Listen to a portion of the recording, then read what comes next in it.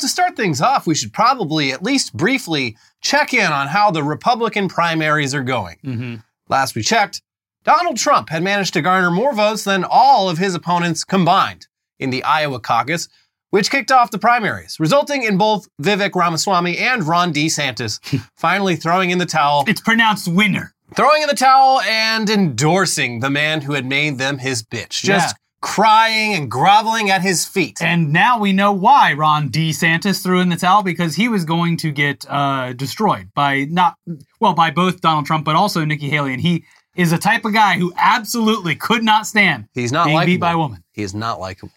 But yeah, this left just one remaining obstacle between Trump and the Republican nomination.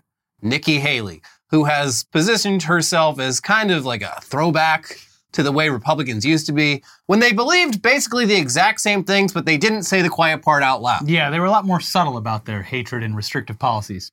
Anyways, this week's New Hampshire primary was an important test case for whether they should even bother doing Republican primaries in the other 48 states. Would all of those DeSantis and Ramaswamy voters do as their candidates had done and accept the inevitability of a Trump nomination, resulting in a pathetic, crushing defeat for Nikki Haley? Well, turns out not really. I mean, Trump definitely won, but it was in no way a blowout. It was close enough that Haley seems pretty committed to staying in the race for now. With most of the votes counted, Donald Trump won 54.3% of the votes versus Nikki Haley's 43.3%, with Trump picking up 12 delegates and Haley's 9 delegates. This would seem to indicate that a good chunk of DeSantis and Ramaswamy supporters are still on the anyone but Trump train. But it's also worth noting that in New Hampshire, nearly half the electorate is registered as independent, and they allow independents to vote in whichever primary they choose. When you look at just registered Republicans, it's a lot more of a blowout, with only around a quarter going for Haley and the rest for Trump. So yeah, New Hampshire is weird and probably not very representative of how Republican primaries will go in other states. The one, somewhat good stat was that people seem to be against voting for Trump if that were the choice. The Haley supporters switching over to if he was the candidate versus the other way around. So, but that's all just people saying shit. They'll always just vote whatever their Republican Party is doing. Yeah.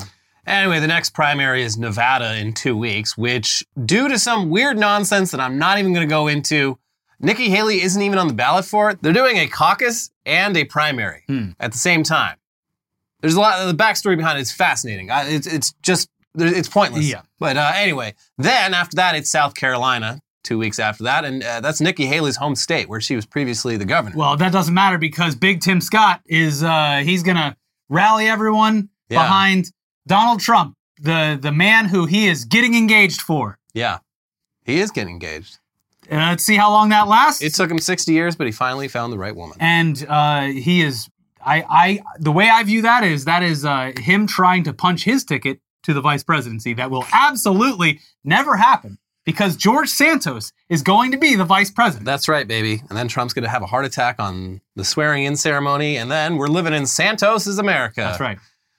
But yeah, North Carolina would seem like... South Carolina seems like it would probably be a potential easy win for Nikki Haley, but the polls say otherwise. And after a month straight of Trump shitting on her exclusively, she might decide that it's not worth the embarrassment of losing in her home state. So yeah, basically it seems like despite how close it was in New Hampshire, Trump has this shit already locked down, which is hilarious given the months and months of Republican debates that Trump didn't even bother attending, featuring candidates who, from the start, we have been saying this entire time, will never be president. None of them. It's also insane that an overwhelming majority of Republicans just are not even interested in maybe having a backup plan for Trump getting potentially found guilty of just a shitload of serious crimes between now and the election. And combine that with the Democrats' insistence on sticking with Biden, despite his approval, even among Democrats, not being all that great. And we are gearing up for a real shit show this November. Yeah. Yeehaw! To his credit, Biden got a big endorsement from the United Auto Workers today. And what... Could you guess what happened? During that, someone justifiably started screaming at him for the genocide that he's helping to fund with our tax dollars. Every event he does, there's... and good, he protest. should, yes. Yeah. It's, You're not weaseling your way out of this one, Joe. No. It is mind-boggling to me. Stupid. And it's not going to be any of our faults if he doesn't fucking win. Not my problem. Anyways, we got 10 months to wallow in existential dread about that election, so let's not dwell on it for right now. There is, of course, Elon Musk news to cover, baby, and it's a real doozy. So, as you know, Elon's social media venture has not gone great. Advertisers, the financial lifeblood of all free websites, have fled, thanks to not only the fact that the timeline is noticeably flooded with hate speech from accounts that Elon refuses to ban, but also Elon's own posts and interactions, which, to the casual observer, give off the slight impression that this Elon Musk guy, I don't know, he kind of seems like he might be a bit of a Nazi. If I'm just taking these posts as face value as someone who doesn't follow this guy, or even someone who does. Yeah. I'm picking up some Hitler particles. Yes, there are Adolf vibes coming off of these posts. So to remedy this, he went over to Israel a few months back to kiss Benjamin Netanyahu's ring and act somber about the October 7th attacks. But the advertisers, they remained aloof. So this week, Plan B. Yeah, he doubled down. He teamed up with Ben Shapiro to go visit Auschwitz. So to be clear, visiting a Nazi death camp, it's something that probably everyone should do at some point. Yes. The Holocaust is something we learn about in books and movies, but actually being where it happened and seeing it with your own eyes, it's a very powerful experience. I went to Dachau a very long time ago, and it was life-altering. Yeah, it takes something abstract and it makes it real for you. And that's increasingly important as, more time passes between then and now. Having said that, visiting Auschwitz explicitly in order to launder your image and do PR damage control is kind of, maybe more than kind of, an insult to the over 1 million people who died there. Yeah.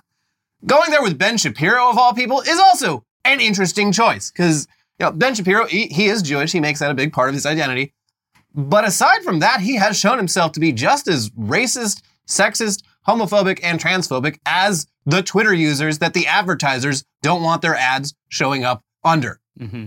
His ultra-conservative views on most topics are actually pretty out of step with most Jewish Americans, whose views generally lean the opposite direction.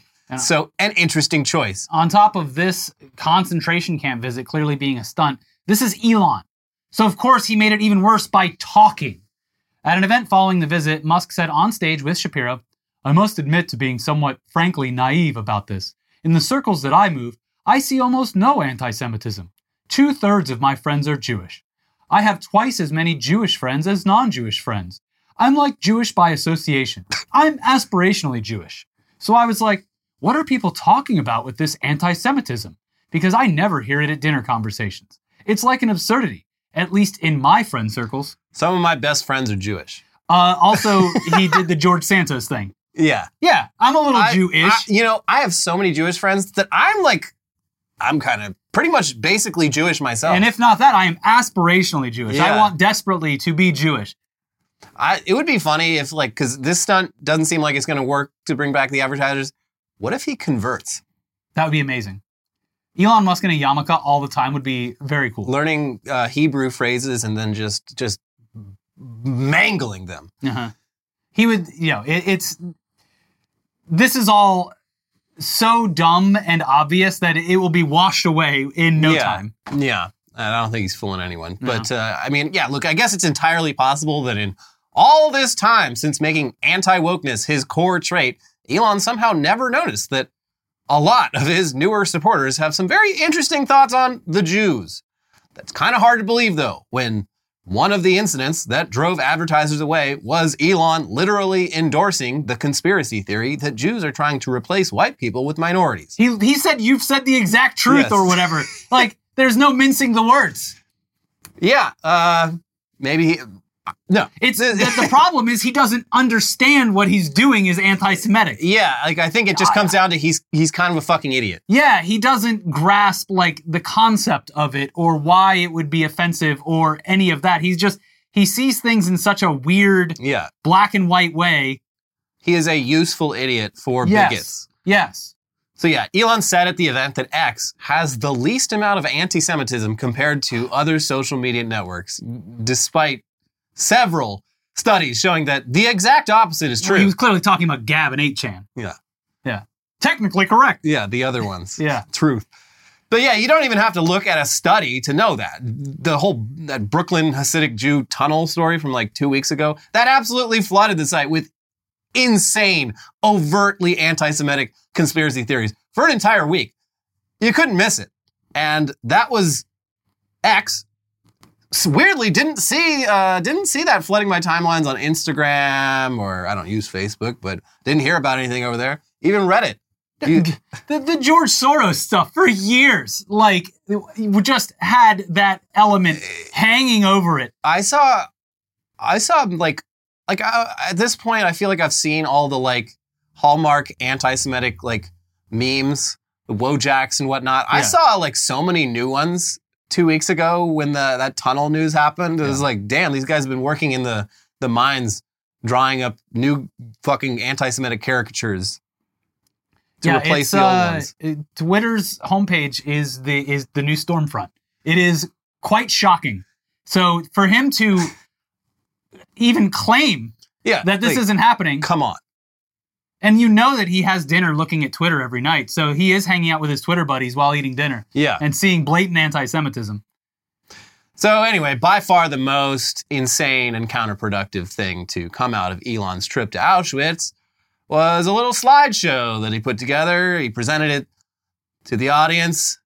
And it seemed like he was making the case that if X had been around in the 1930s and 40s, folks, the Holocaust would not have happened. Step aside Mark Wahlberg. Yeah, I was just going to say, yeah. Mark Wahlberg saying 9/11 wouldn't have happened if he had been on that plane. That is nothing compared to Elon Musk saying he could have prevented the Holocaust Elon Musk if only X had been around. Walked into Auschwitz and said, if I had been there, things would have been different. I could have stopped this. Insane. Legitimately insane behavior. So also categorically wrong. Everyone, even the weirdest weirdos would know this to not be true. But it's just extra nuts that Elon would say that out loud. How can I be anti-Semitic if I run a company that, had it existed 80 years ago, would have stopped the Holocaust? Checkmate.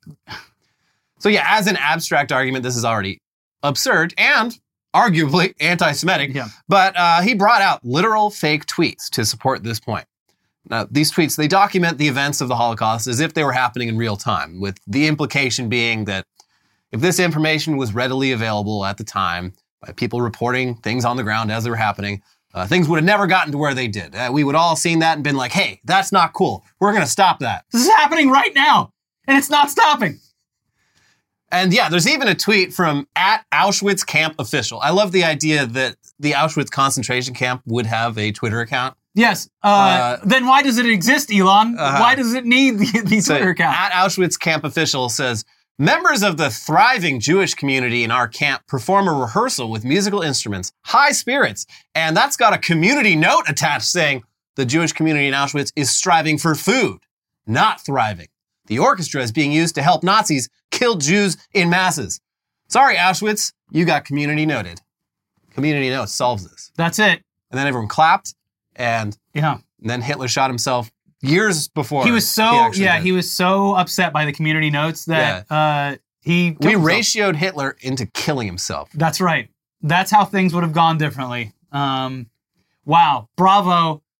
Insane. So, okay, yes, a few points. First off, the Holocaust came after several years of increasingly restrictive laws limiting the rights of Jewish people, and this was not a secret. In fact, it was pretty controversial outside Germany at the time, which is saying something because most people in Europe and the US were still pretty anti-Semitic. They had rallies here at Madison Square Garden. Yeah, they were pretty cool with anti-Semitism, but Hitler took it too far even for them. They thought Hitler was even going a little too far, but notably, it didn't bother them enough to actually want to take in Jewish refugees from Germany. And here's the Jewish Telegraphic Agency, who had a pretty good response to all of this. The problem with Jews was not that they didn't have the information. The problem was they didn't have options, said Doris Bergen, a Holocaust historian at the University of Toronto and scholar in residence at the U.S. Holocaust Memorial Museum. Where were German Jews supposed to go? Who was providing refuge for elderly people, people with disabilities, and others deemed not valuable as workers? Bergen noted that half of Germany's Jews, those who had the contacts and resources needed to escape the Nazi regime, actually did leave the country between 1933 and 1939. Those included Anne Frank's family, who went to the Netherlands. But the Nazis caught up with them after occupying that country in 1940, as they did with the Jews in Poland, Hungary, France, the Soviet Union, and the other nations they invaded. What would social media have done for these people who in many cases were killed at the same time as the Germans invaded? Asked Bergen. Other experts quoted in the article point out that it's just as likely the Nazis would have used social media as a tool to further their cause, which makes sense given their embrace of new technologies like radio. And Gabriel Rosenfeld, president of the New York Center for Jewish History, gets to the heart of this whole stunt with, "This fantasy is a self-serving one. It enables Musk to switch the conversation away from his allowing right-wing anti-Semites to post freely on X, which have increasingly discredited his platform, by claiming it would have served a social good if, and that's a big if, it had existed 80 years ago." Yeah, it's so absurd and frankly offensive and also annoying because he's forcing people to have this conversation when it's like, this is all a fucking distraction. It's, again, this, of all of the things that he's done, and he's done a lot, this has hurt my brain in ways I didn't think was possible anymore from Elon Musk. Yeah. And it's very cool of Ben Shapiro to like very calculatedly just be like, well, you know, the anti-Semitism on X, pretty bad. Like, it's in his own fucking replies. Yes. He sees this He deals with it daily, yes. To say like, that's pretty bad, but that's a sacrifice I'm willing to make if it means that I can be hateful towards all these other groups. Yeah. It's a trade-off. Also, I'm going to clean up Elon Musk's image for absolutely no reason, because as soon as I'm not useful to him. Yeah. Yeah. But yeah, probably the strongest counterpoint to Elon's assertion that X would have prevented the Holocaust is that there is an ethnic cleansing literally happening right now in Gaza. And it's been very thoroughly documented by those experiencing it and sharing photos and videos to social media. And there's also lots and lots of misinformation and disinformation coming from all different sides as well. Yes. And also, like, the nation at Israel is an account I see like every 3 tweets. They have flooded the platform with advertisements that are inescapable and which paint themselves in a very different light than the reality on the ground. Yes. But yeah, more than any other similar event in all of history, we have instant access to exactly what is happening in Gaza. We are literally seeing civilians get shot and blown up and forced from their homes due to entire cities being reduced to rubble. And despite all the outcry from people around the world who are paying attention to this on platforms like X, it hasn't really done jack shit to stop any of it. In fact, Elon Musk went there and did and was shaking hands with the guy who's responsible for the continued attacks. Yeah. I mean, it has at least provided evidence for, just mountains of evidence for South Africa's case, which I don't have a lot of optimism about how that's going to turn out, but at least they're keeping track of it. Mm-hmm. But yeah, in terms of where it actually matters, which is like the United States saying whether it can continue to happen or not, we do have the power to shut this down right now. No. It's not doing fucking anything. Or at least pull out our fucking support, our direct monetary support of it. I mean, Israel has said literally like so many times, like the second the U.S. stops funding this, like that we have a big problem. So yeah, I mean, you really could not have picked a worse time ever to make this idiotic argument that your platform would have prevented the Holocaust. Yes. We objectively can say it would not have. I am very disheartened by so many things. So many things. It's just, yeah, I'm speechless. I literally can't believe that he would try to pull this off. Yeah, when I saw like, oh, okay, he's going to Auschwitz, like he's doing maybe he'll learn something. And yeah, it took like a little while for this news to come out where like people were like, I saw people posting about like this happened. And I'm like, well, that's a pretty insane thing to say. And then I saw the actual like fake tweets. I'm like, holy fucking shit. This is wild. Anyways, we do have more, hopefully uplifting or not. I don't know. No, it's not. Great. We have more news to get into today. But first, we got to let you know that this episode is sponsored by Masterclass. Now, picture that thing you've always wanted to learn. Now, picture learning it from the person who's literally the best at it in the world. That's what you get with Masterclass. This year, learn from the best to become your best with Masterclass. Don't just talk about improving. Masterclass helps you actually do it. Masterclass offers over 180 world-class instructors, so whether you want to master negotiation with Chris Voss, think like a boss with Martha Stewart, or train your dog with Brandon McMillan, Masterclass has you covered.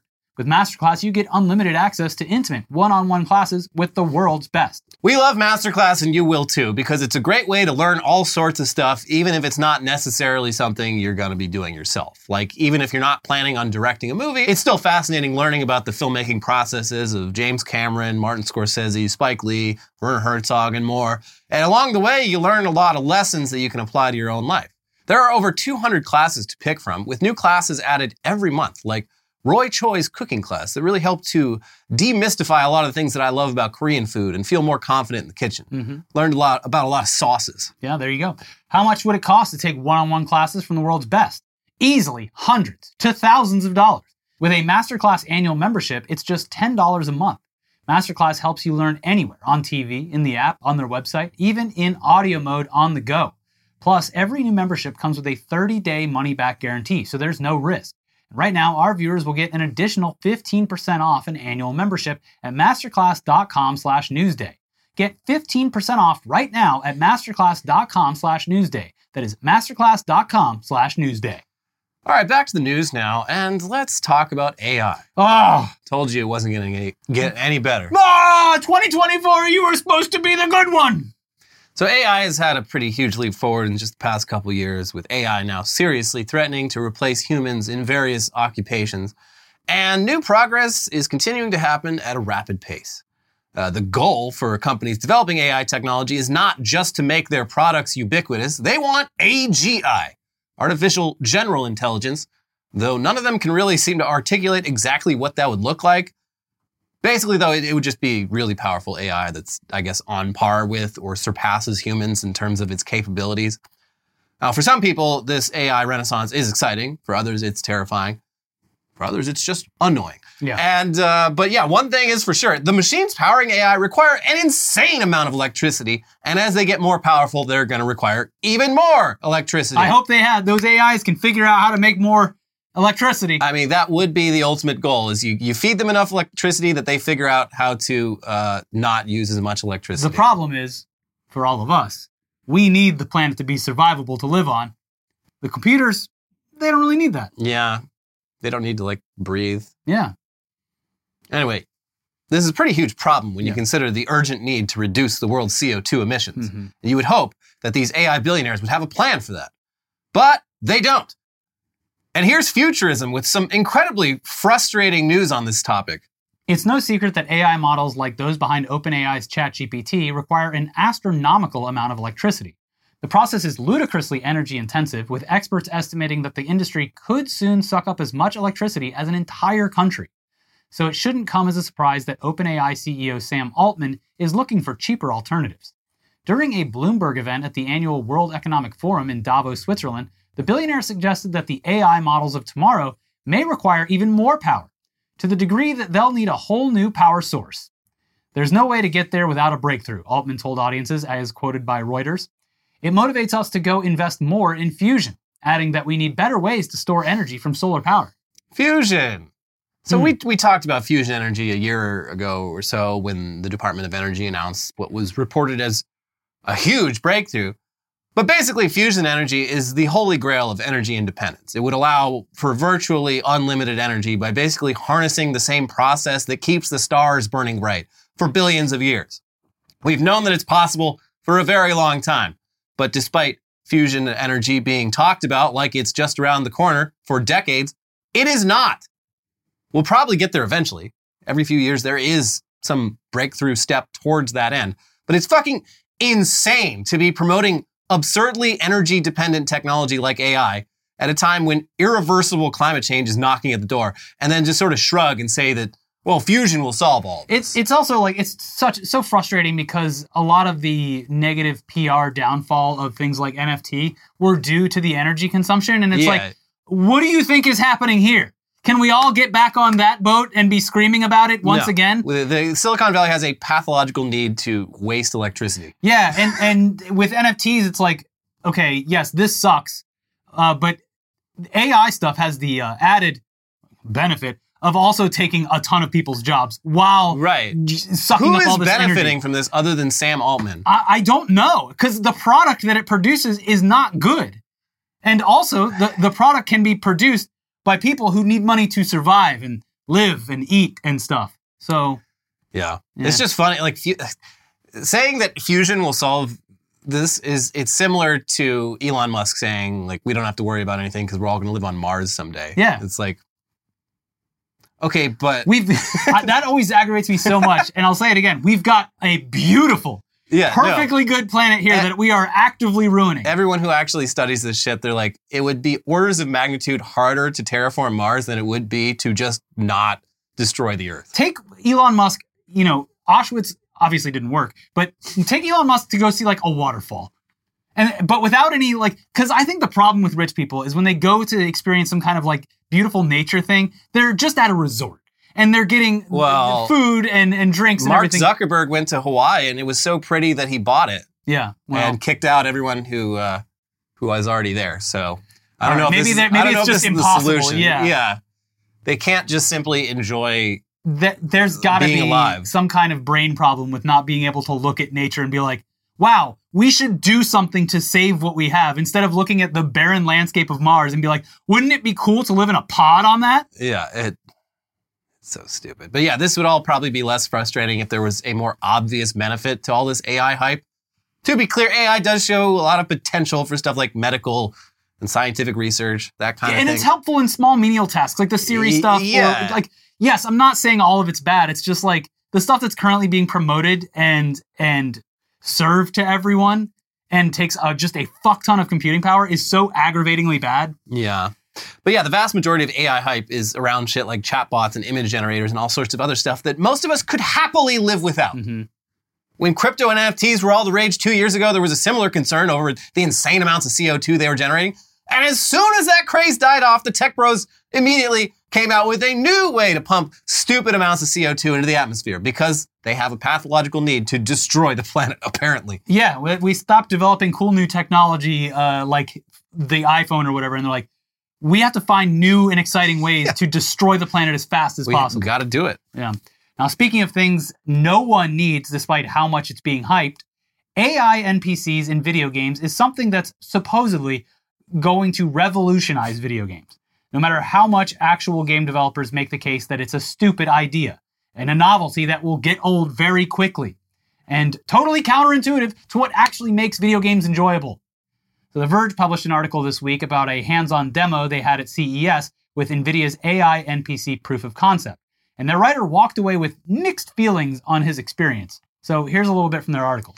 Last May, NVIDIA and its partner Convey showed off a fairly unconvincing canned demo of such a system. But this January, I got to try a fully interactive version for myself at CES 2024. I walked away convinced we'll inevitably see something like this in future games. Let me be clear, the characters I spoke to were effectively generative AI chatbots. They didn't feel like real people. We've got a ways to go before voices, facial expressions, and body language catch up to what's expected of a real-life interaction. There was sometimes a little robotic stutter and often a short delay before each NPC delivered their lines. Occasionally, they misinterpreted me.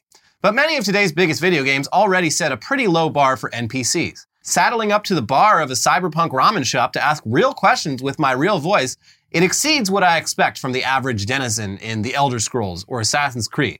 Well, the internet proved that to be total bullshit anyway, because the last week or so on Twitter has just been a best of series from the Elden Ring games of interacting with people and having it be the funniest thing that's ever happened. Yeah, it is interesting how that just came around. I never played. What was it, Oblivion? Oblivion, yeah, it's so good. You should. It's a pretty quick game considering. I feel like at this point, the scale of the others. There's like enough mods that I could probably play a pretty good looking version of it. Yeah. So what follows is a transcript of the writer's conversation with two NPCs at a ramen bar, and it's basically no different than feeding ChatGPT a few paragraphs of backstory and telling it to get into character. Because that's exactly what it is, with the added novelty of not having to type or read.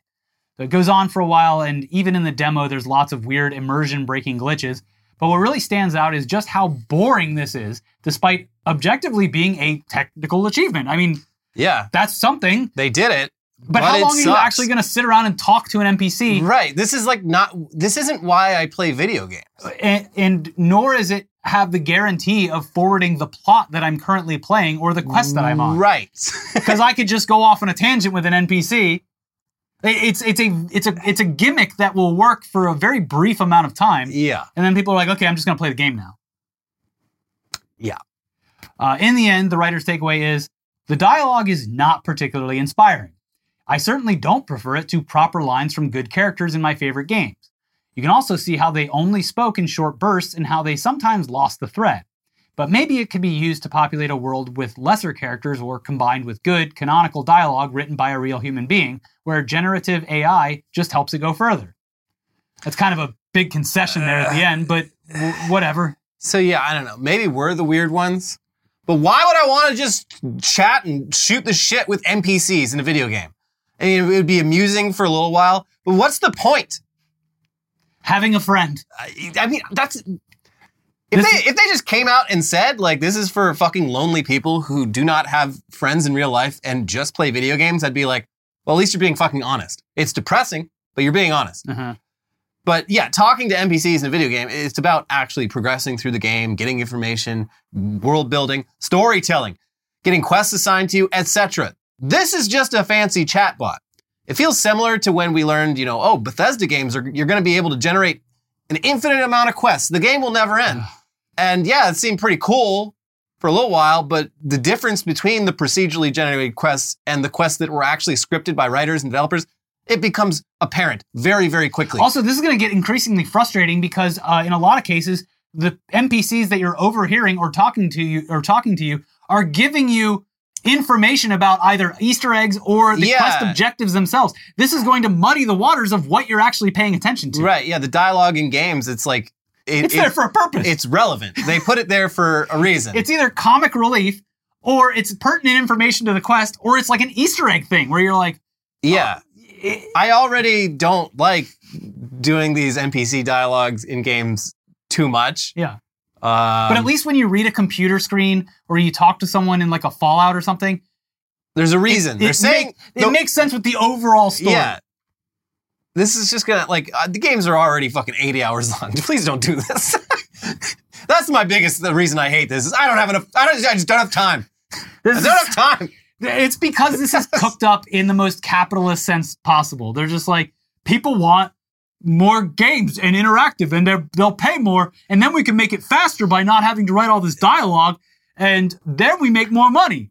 With no thought to the art of it. And this was proven today by all the Asmongold back and forth. Oh, I didn't even see that. Where he's just like, consumers don't give a shit about art. It's true. People treat games like content. Yeah. They are content, but it's like, with games especially, people treat games as if they just come into existence out of nowhere and aren't the work of hundreds of people who have put so much fucking time into it. It's just very weird that they have no appreciation for this thing that they claim to love so much. And has affected their lives in incredible ways. Yeah. So, games are about storytelling. And humans absolutely still have the edge. They've got AI beat when it comes to storytelling. I'm sorry. Will AI get better at it? I don't know. Maybe. But given how inherently derivative AI is, this kind of thing, it seems like a poor substitution for actual well-written gameplay. Yeah. There was a great rant on Reddit a few months ago where someone was just like, basically making the argument you just want content. You don't care about the art. But they made a lot of good points where it's roguelike games, super fun. Are they memorable? Do you remember actual playthroughs in those? Not really as much. It's a different mechanic. Right. Yeah. But this is seeking to make all games into that. Where it's just there's a difference. You're not telling a story. Yeah, it's hard to get into because yes, Binding of Isaac and Hades are two great examples of roguelikes done well that do have an evolution of a story going on, and you can do certain things. Yes, but when you're playing, it is a very particular type of game. Yeah, when you're playing an actual open world game, you don't want that shit. You're participating in a story. Because otherwise, you're just in the metaverse and you're not even in there with fucking people. You're in there with robots that you can talk to and not feel lonely. I hate the idea of that. Yeah. Anyways, we're all doomed anyway, so take the slop. Eat the slop. Yeah. Go play that fake Pokemon game where they used AI to copy all the Pokemon, and you can give the Pokemon guns. What is it, Pal World? I don't know. I don't care. I'll never even fucking even watch the trailer for it. That's how morally opposed I am. All to I it. know is that I've seen just so many like side-by-sides where they're like, they literally stole this from like this specific piece of Pokemon fan art. Yeah. It's fascinating, but I don't care. Whatever. Enjoy your slop. Yeah. Anyways, make sure you like the video, despite us being just, I feel like we're pretty justified in being angry about this stuff, but whatever. Like the video either I'm way. sorry. I'm pro-human. Yeah. I like things that human beings Call make us Luddites for all my you want. enjoyment. I appreciate the amount of work and talent that goes into creating things. And I think it does. And time. I don't mind the time taking a while either. Yeah, I also think it does have a noticeable, like I've never seen a piece of AI generated anything that even comes close to anything that can be made by a human. And if you can't tell the difference, that just means you're fucking uncultured. That's a you problem. Go back and play like games like Skyrim or Fallout 4 or Grand Theft Auto 5 or even 4, and just like listen to the radio on Grand Theft Auto and shit like that. It makes the game livable and an experience, and it's funny and it makes sense with the world and talking to people in Scott. It's just like the idea that would just become a chatbot where you could honestly, in some cases, take yourself out of the experience. Also, I guarantee, like within 24 hours of the first game that uses this technology, there will be threads online of like how to jailbreak these things and get them, how to jailbreak this NPC and have it say the N-word. Yes. Yeah, like a dragon will say the N-word. Yeah. Or talk about flying cars in a medieval setting. Yeah. Yeah. Anyways, like the video, even if you hate it, and leave a comment, reply to a comment, and make sure you watch our incredible compilation of the best of DeSantis clips in the Ron DeSantis bloopers reel. It's like 40 minutes long.